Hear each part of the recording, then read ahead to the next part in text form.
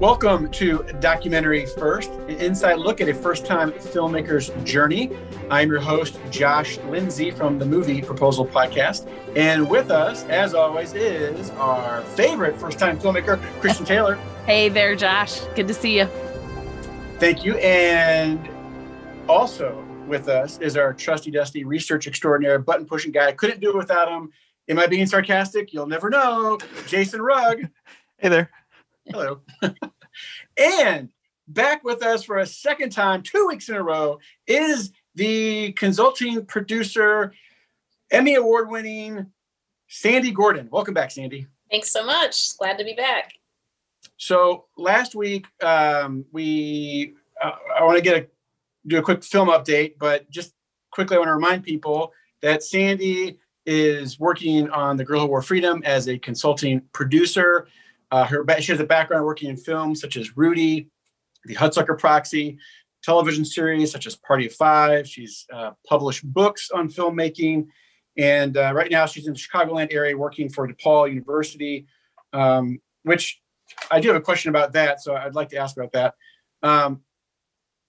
Film update, though, real quick. Christian last week mentioned 5 new film festivals that said yes, come on over. And I'm assuming today we have an update on distribution. Yes?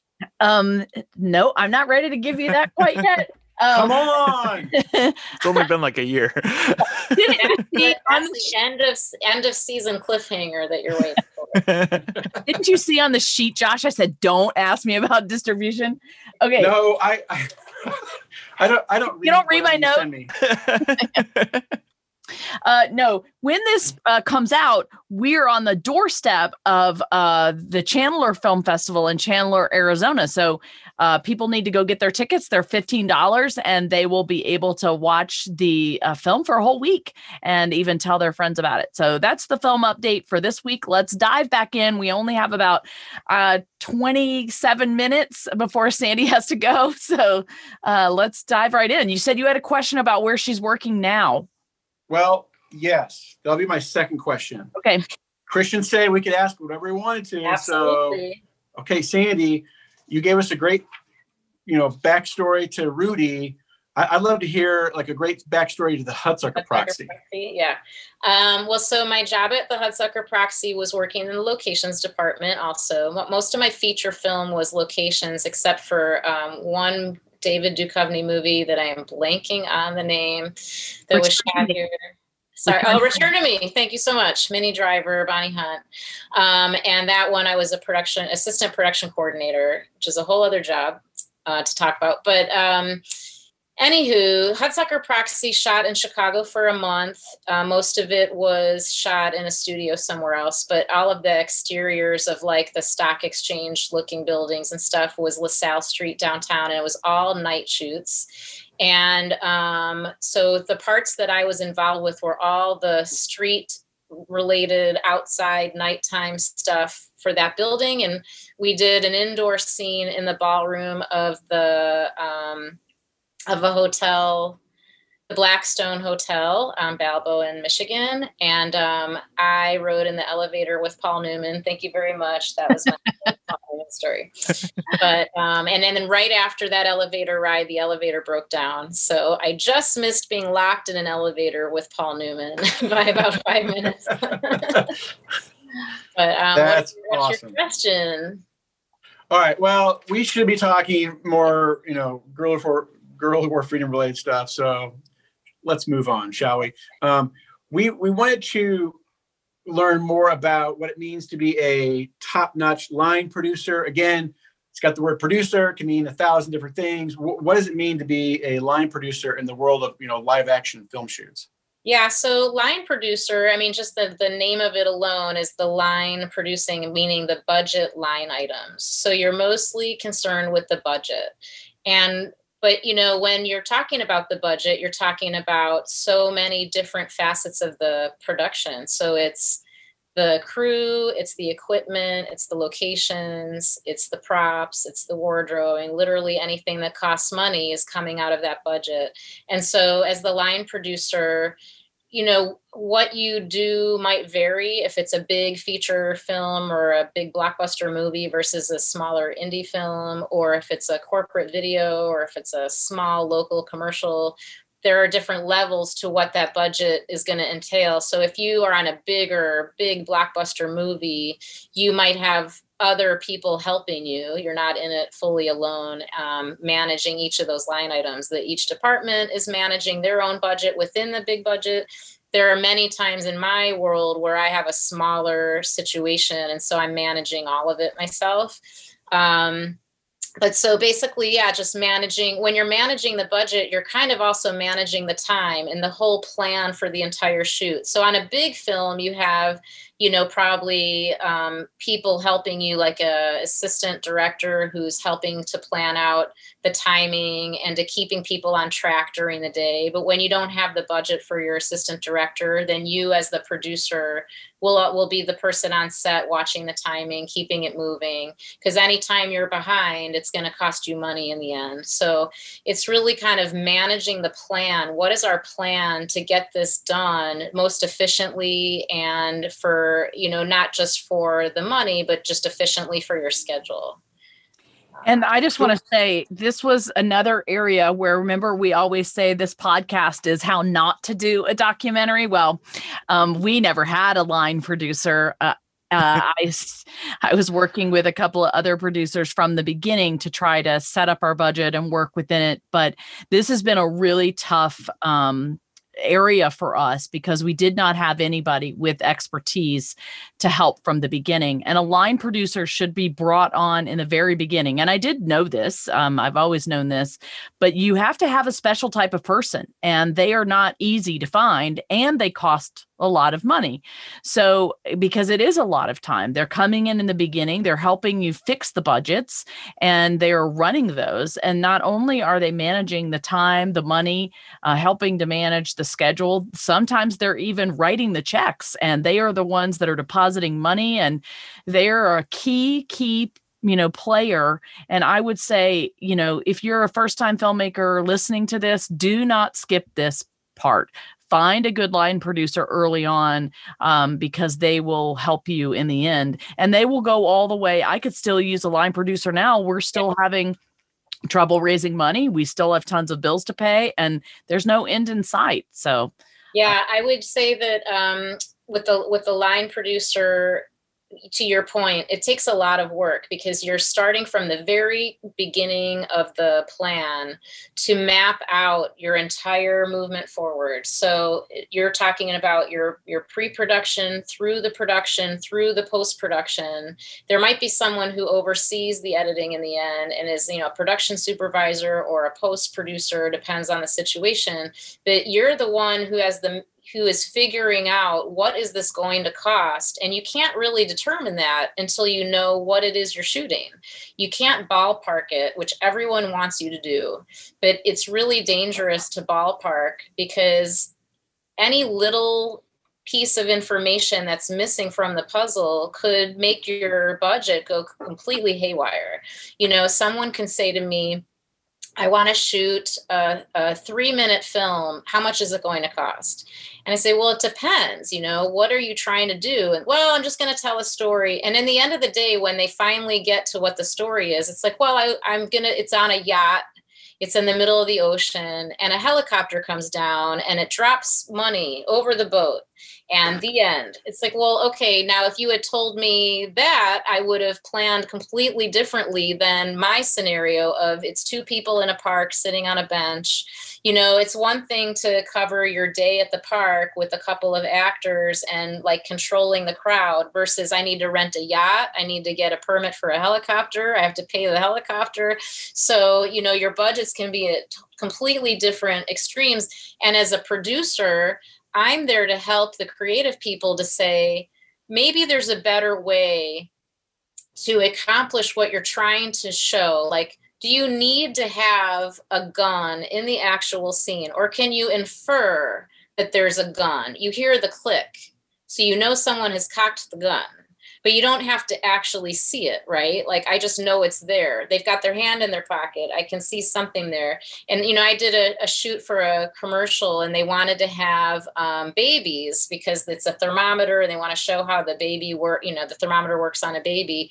Well, to have a baby, you have to really plan around the crying baby versus a happy baby, and what's their sleep schedule. And then you're trying to fit that in around the other stuff you're trying to shoot. And now you wanted to have the baby in the bathtub, but you also want to have the baby eating cereal. And there are laws about how long you can have a working baby on camera. So you have all these things you have to think about. So my suggestion was, how about you show the bathtub being filled?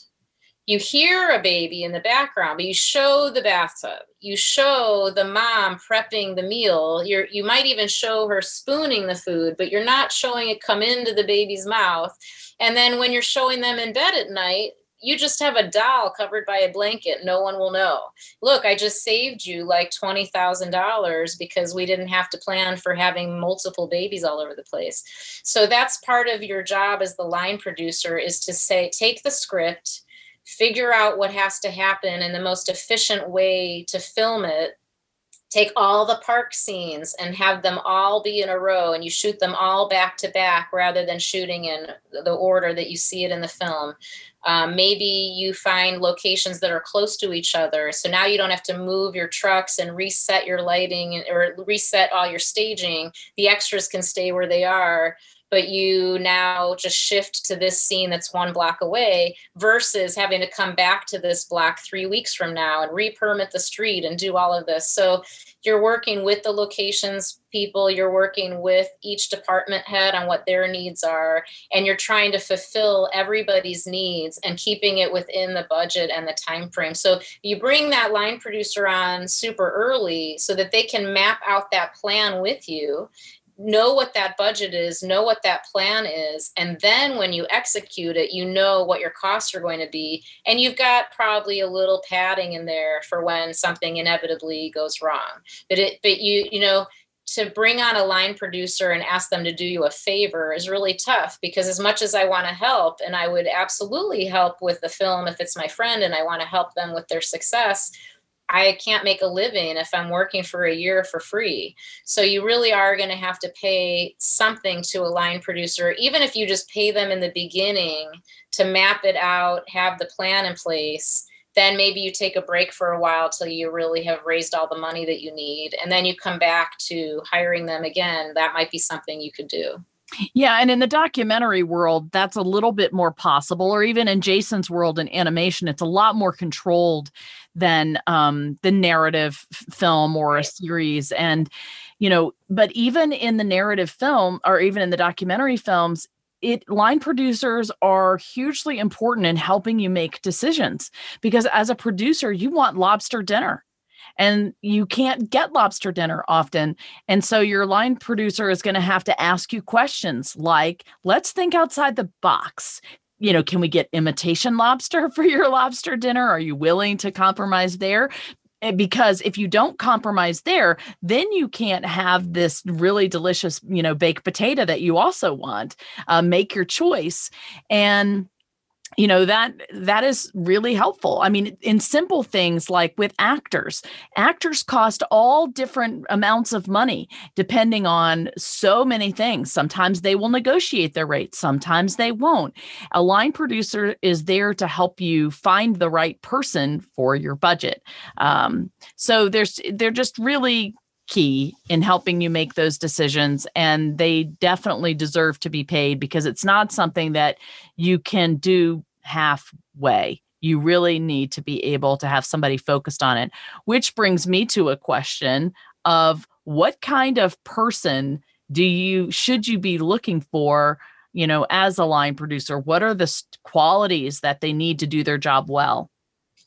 Well, we're all different people in how we handle our job, but I would say most of us who do line producing, I come from a unique background, right? I have a really diverse background. So I've worked at a post facility for several years, and I've worked with animators and graphic designers. I've also worked on feature films and swept up the confetti at the Hudsucker Proxy that we used as snow on LaSalle Street.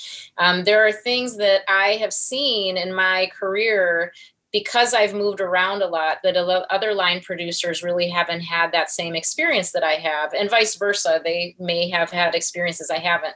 But so speaking for myself, it's a person who's very type A, who is very organized and pays attention to details, and who also kind of sees the bigger picture. And the reason I bring up my background is that when I personally do producing for projects, I can't help but think about the editor and what the editor needs, because I have been so many times on the back end working with an editor who doesn't have everything they need because nobody thought of it early on in their production. That's like the biggest problem with every film ever shot, is that people don't think enough about the editor when they're, especially with independent films. People just get into their shoot and then they worry about the edit later, and it's just a disaster. You can't fix everything in post. So, for me, finding out the background of the person and kind of knowing where they're coming from.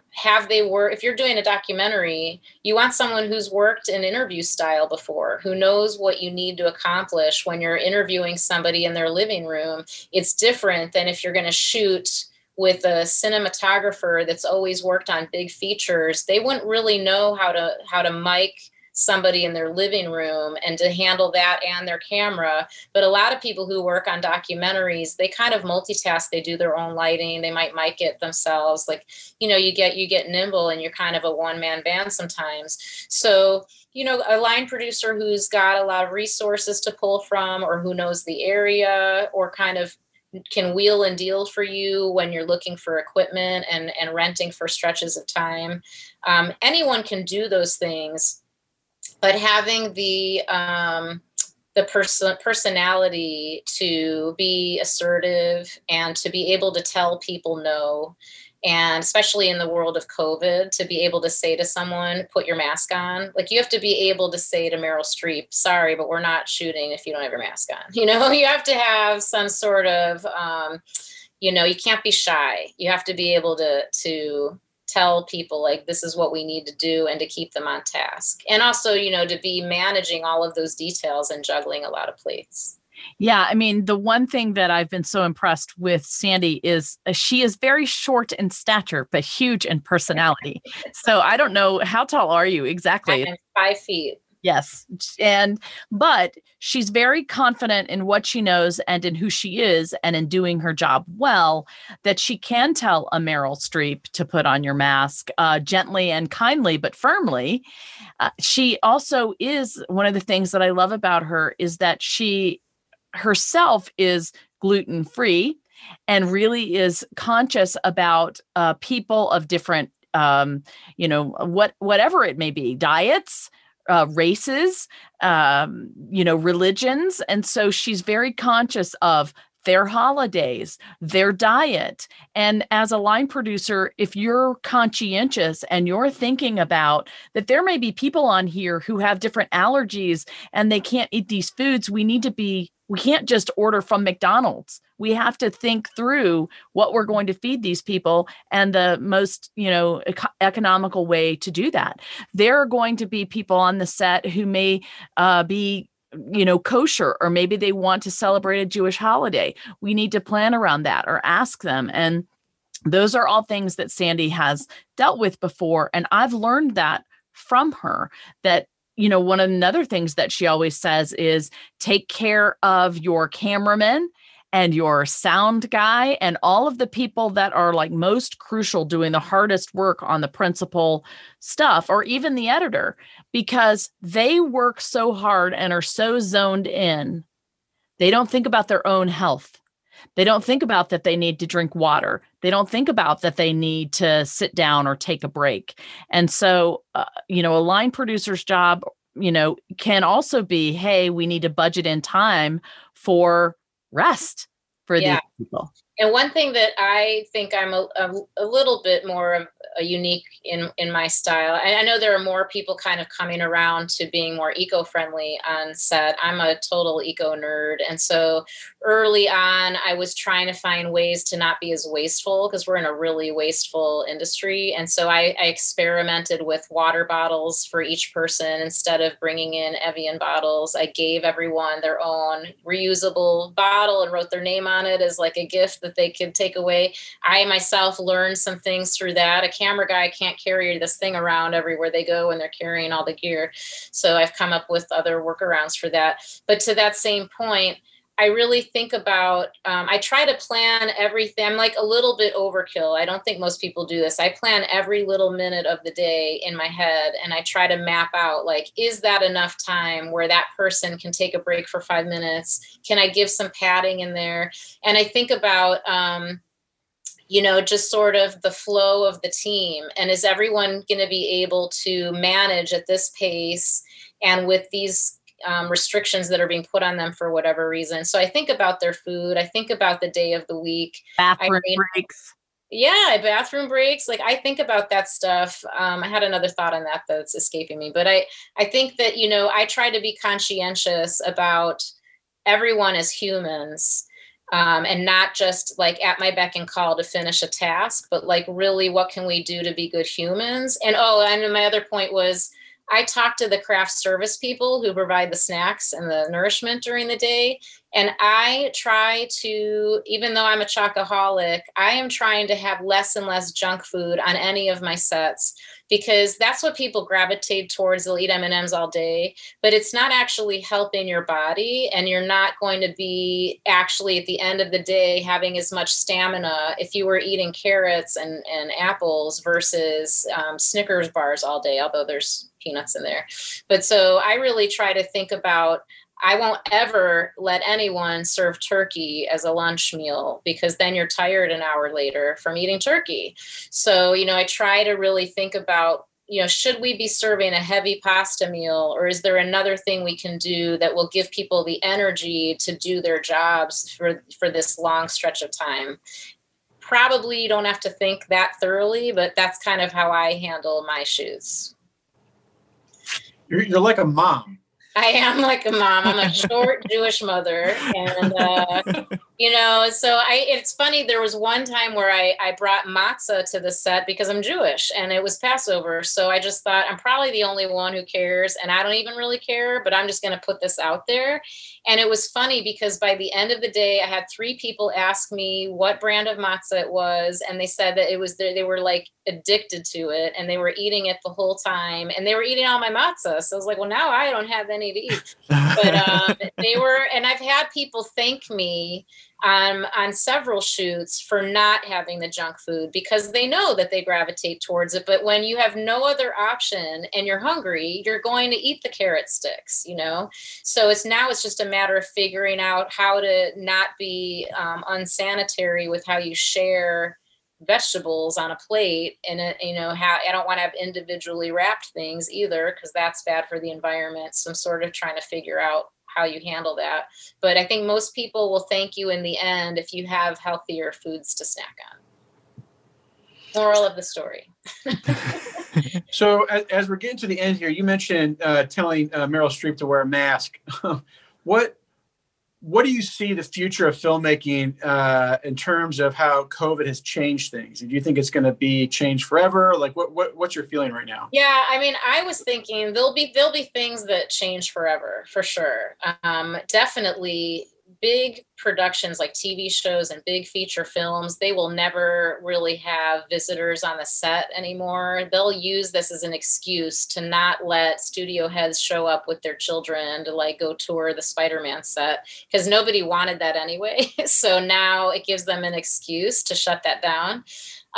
But talking to some of my friends who are producing on these shows that are in town, nobody wants any of this. They hate it all. Nobody wants to have to deal with masks and separating and even individually wrapped foods. Like, it's just terrible. So they're making do with it. But I think in the end, and it kind of speaks to what you were talking about on your previous podcast with Hunter, is sort of the industry is shifting, right? And if you look back at the start of television, and there were 3 stations, and then there was a 4th station, and then there was HBO, and then there were cable channels, and now there's streaming sites. Like, what's the next iteration of that? And I think it's just getting more and more segmented, where different demographics, like, who watches Bravo versus who watches the Smithsonian Channel, different types of people. And now there's a channel or a network or a streaming site for different groups of people. And I think it's going to get even more fragmented, because you'll have either platforms where people can upload their own documentary and hope to catch an audience there, or there'll be platforms for platforms. I don't know how it's going to continue to segment, but I think it's just going to be even harder to find an audience. It'll be like, ratings used to be 20 million people watched that episode of that TV show. And now you're lucky if you've got 2 million people watching your TV show. I think you're going to be lucky if you have 1 million people watching a TV show, and there'll just be more content to choose from. But and I think, we've talked a little bit about this before. We'll talk about it more again. The gross national or the GDP, the gross domestic product in people's pockets, is plummeting, and people want free content. So everything's like a race to the bottom, and the free is going to be out there for everyone, and they will have to hope to leverage that into some sort of paid feature as you dive in. But one of the pain points is there's just too many things out there to choose from. And how do you solve that problem? Yeah, I wish we could talk for another hour about it. Yeah.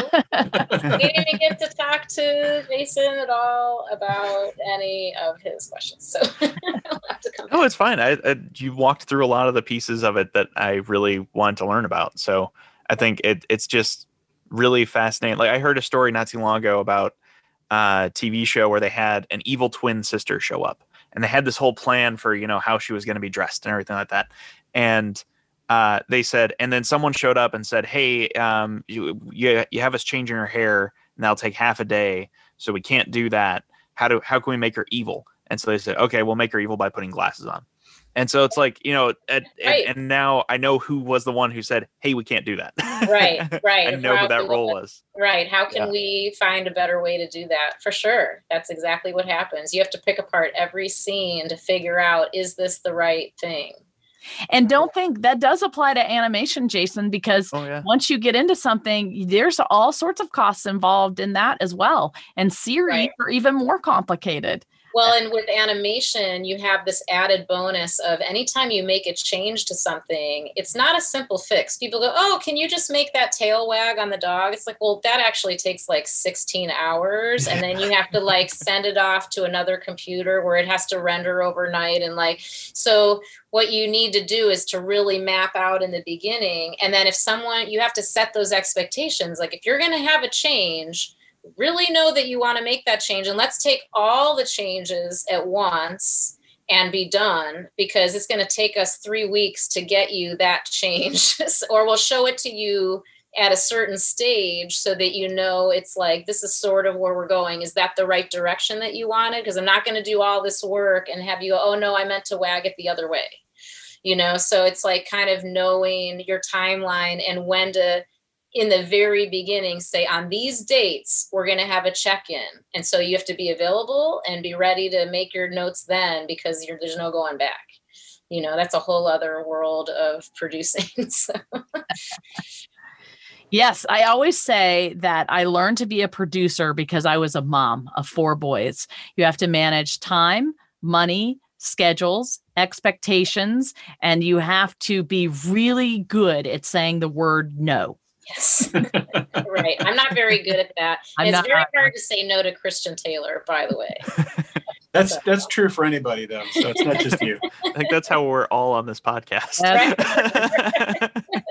It's amazing that I didn't go to France. I just really couldn't get there. And I don't it's only because you had health issues. Otherwise, I think I could have gotten you on the plane. No, trip to France, although I don't speak French, I'd have been like the most difficult producing experience because I wouldn't know how to talk to anybody. So. Well, Sandy, we appreciate you being on the podcast 2 in a row. Thank you. And we definitely want to have you back. Learned quite a bit. Can people get your books places?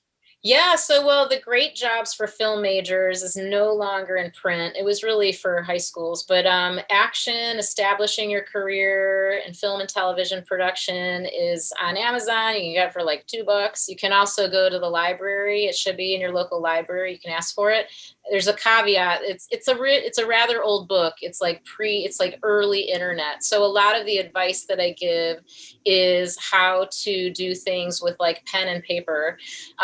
And some of the film office contact information has changed, but the stories about what a grip does and how casting works and all of those things are completely relevant and fun. There's like fun behind the scenes stories from a lot of different crew people of what they had to do, like a grip on Rudy holding a stand in a lightning storm, wondering if he was going to die, that kind of stuff. So it's a fun read and you can find it at the library. So awesome. All right. Well, thanks again.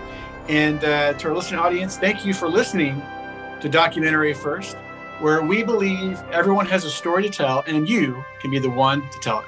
Yes, you can. Bye, everybody. Thank you for listening to Documentary First. We really appreciate your partnership with us. We can't do any of this without you. So thank you so much for listening, for donating, and for following along on our journey. If you are able to make a donation this week, we would really appreciate it. We are supported by donors who give us $100 or less, so anything helps.